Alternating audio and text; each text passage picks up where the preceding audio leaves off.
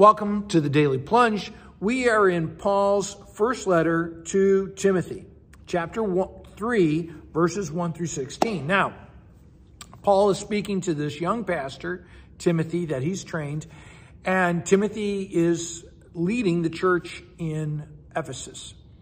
And he says, I got some advice for you that you can take to the bank. He says that whoever aspires to lead the church is engaged in a noble task. Because why? Because you're caring for the lives of others and really trying to shepherd them throughout this life into the next, into eternal life.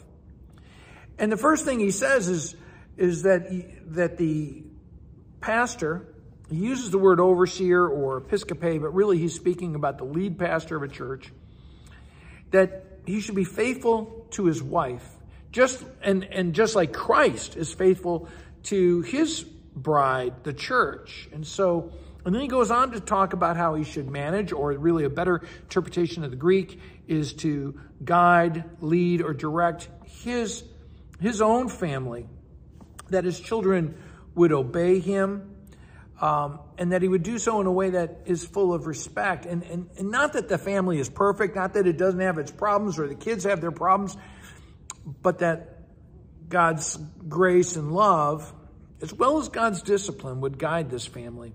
And I think the big takeaway from this is that the first and primary ministry of every pastor is his own family. And we need to honor that in churches. He goes on to say that a pastor, a leader in the church, needs to display genuine integrity. They need to be authentic, above reproach, because really the faith is more caught than taught. And to be an example of how the gospel transforms our lives. In fact, he says that what should be displayed in the life of the leaders is that they should be temperate, self-controlled, modest, respectable, hospitable, and welcoming. These are all godly virtues that spring from a relationship with God. They're the blessings. What we should avoid, he says, is drunkenness, violence, quarrelsomeness, being greedy. In fact, drunkenness and greedy are mentioned twice, so we really should pay attention to that. And he goes on to say that lead pastors and really all servant leaders in the church must keep hold, really grab onto the deep truths of the faith. And what is that? It's the word of God that we have in the scripture. And why? Because God is the pillar, the foundation of truth. And another way to understand that really is that by knowing God, we know what really is true. That God is the foundation of seeing what is true in this life. He goes on to say that it's not about perfection, but rather that by clinging to Jesus, every leader is a redeemed sinner. Every one of them is a sinner, but they had been redeemed by God. And so we're not perfect, but we're living by the grace of God.